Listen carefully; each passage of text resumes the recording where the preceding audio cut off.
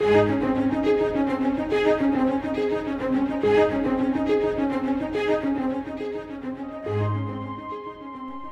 this time of year, we often think of the blessing of family and friends. We must never forget, however, that the greatest blessing of Christmas is Christ Himself. Today, we look with Scott Pauley at the eternal blessings found in the Word of God.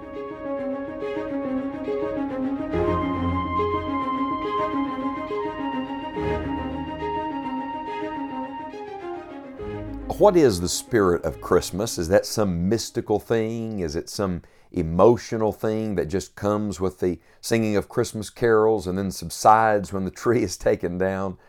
No, friend, I want to talk to you today about the spirit of Christmas. May I suggest to you that the real spirit of Christmas is not reserved for Christmas, but He is at work in this world every day.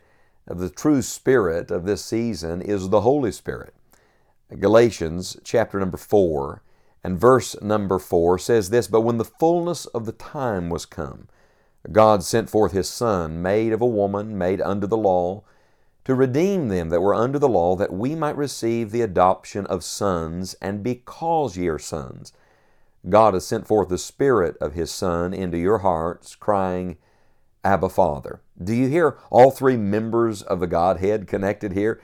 You have the Father, you have the Son, and you have the Holy Spirit. Co-equal, co-existent, co-eternal. And yet isn't it sad that around Christmas time we talk a great deal about the Father who gave His Son. We talk a great deal about the Son.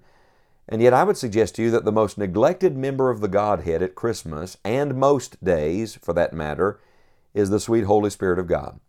Let's talk about the Holy Spirit, the true spirit of Christmas today, because I think if you're going to talk about Christmas blessings, this is the gift that keeps on giving. This is the one that God has given to dwell in our hearts by faith in His Son, who never leaves us, who never forsakes us, the Spirit of the Lord Jesus Christ. We find Him, first of all, connected to the day that Christ came.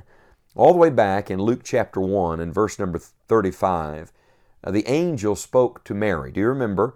And said, "The Holy Ghost shall come upon thee, and the power of the highest shall overshadow thee. Therefore also that holy thing which shall be born of thee shall be called the Son of God." We talk about the virgin birth of Christ. Well, how did that happen? It happened by the work of the Holy Spirit of God. The holy in the unholy. Mary was a sinner. She wasn't perfect. And yet the Holy Spirit came upon her, came within her. What a picture of how the Holy Spirit of God comes to work in every one of us, forming Christ in us. Every good thing is always born of the Holy Spirit. The believer is born of the Spirit. The church was born of the Spirit. He's the God of beginnings. He's the Creator, the giver of new life. And that's why in Galatians chapter 4, the Holy Spirit is connected to the day Christ came, to the day that God sent forth His Son, made of a woman. The Holy Spirit worked in Mary. The Holy Spirit worked with the Lord Jesus from the very beginning.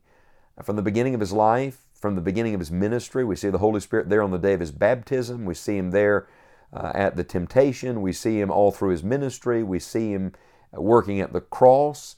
We see Him at the tomb. He is the one who raised Jesus from the dead. Don't miss the work of the Holy Spirit connected to the coming of Christ, to the day that Christ came.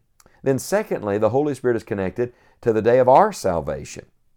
Not only to the day that Christ came into the world, but to the day you came to Christ. In verse number 5, it says in Galatians 4, "To redeem them that were under the law, that we might receive the adoption of sons. And because you're sons, God has sent forth the Spirit of His Son into your hearts." You've received the spirit of adoption. You've been brought into the family of God. This is a time of the year when people are thinking a great deal about family, maybe family they have or family that they now miss. It's a family time. Everybody understands that. Well, understand this. The spirit of Christmas has brought us into the family of God, into family relationship and family fellowship. And that's not reserved for Christmas. No, it is the Spirit of Christ at work in us. And He's not only the spirit of adoption, He's the spirit of assurance. You see, He brings confidence that we belong to God and God belongs to us. That's how we can call Him our Father. Verse 7 says, Wherefore thou art no more a servant, but a son, and if a son, then an heir of God through Christ. In other words, you have God, and you have access to all that is in the Father's account. All of the Father's resources are yours. Aren't you glad you're saved? If you've never trusted the Lord Jesus as your personal Savior, then the Holy Spirit of God does not live inside of you, and you need Christ. Call on the Lord Jesus now in faith, and the Holy Spirit of God will come to live inside of you today. He is our access. He is our adoption. He is our assurance. But then don't miss this. The Holy Spirit is not only connected to the day Christ came and to the day of your salvation, but then the Holy Spirit is connected to every day you live. Listen to verse 6 again. And because you're sons, God has sent forth the Spirit of His Son into your hearts, crying, Abba, Father. This is not reserved for one time a year or one day a week. No, this is every day as you come to God. The Holy Spirit is the one who grants you access to talk to Him in prayer. This is a powerful word that we're given here. The Holy Spirit cries out, Abba, Father. Now, who used the word Abba? If you go back to Mark chapter 14 and verse number 36, you're going to get a picture of Jesus praying in the Garden of Gethsemane. I'm talking about holy ground, Christ's prayer closet on the toughest night of His life. And the Bible says in Mark 14 verse 36, He said, Abba, Father, all things are possible unto Thee. Take away this cup from me. Nevertheless, not what I will, but what Thou wilt. Abba was a word used by the Lord Jesus Christ. Now, please don't miss this. When you come to Romans chapter 8, we are given that word. The Bible says in Romans chapter 8, verse number 15, For ye have not received the spirit of bondage again to fear, but ye have received the Spirit of adoption, whereby we cry, Abba, Father.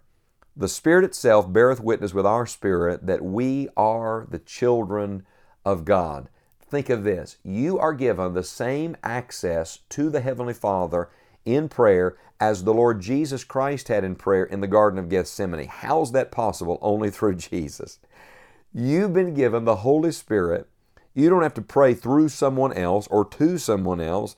You can go straight to God the Father in the name of the Lord Jesus Christ by means of the Holy Spirit.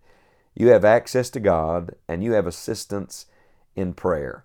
I want to pause today and say, thank God for the Father. Thank God for the Son. But also thank God for the Holy Spirit. When was the last time you said to the Holy Spirit, I sure am glad that you live in me? Thank you, Holy Spirit, for helping me pray. Thank you, Holy Spirit, for your comfort and assurance. Thank you for never leaving me nor forsaking me. Thank you for bringing Christ into me and forming the image of Christ in me. Don't neglect the work and the person of the Holy Spirit of God in your life. If you're a child of God, the Bible says, because ye are sons, God has sent forth the Spirit of His Son into your hearts, crying, Abba, Father. That doesn't just work at Christmas. He works every day.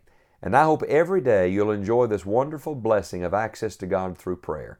Do not take for granted what the Lord has made possible by the work of the indwelling Holy Spirit. We're living in the age of the Spirit. That's what the church age is. The New Testament period is the age of the Holy Spirit. The Spirit of God lives in you, prays through you, and works for you. Yield to His control today and thank God that the Spirit of Christmas is the Spirit of Christ, and He works every day.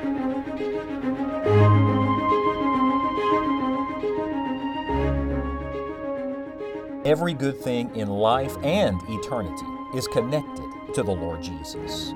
Visit us at scottpauley.org for more information on knowing Christ and making Him known to others. From the Pauley family and all of us at Enjoying the Journey, we want to wish you and your family God's greatest blessings this Christmas.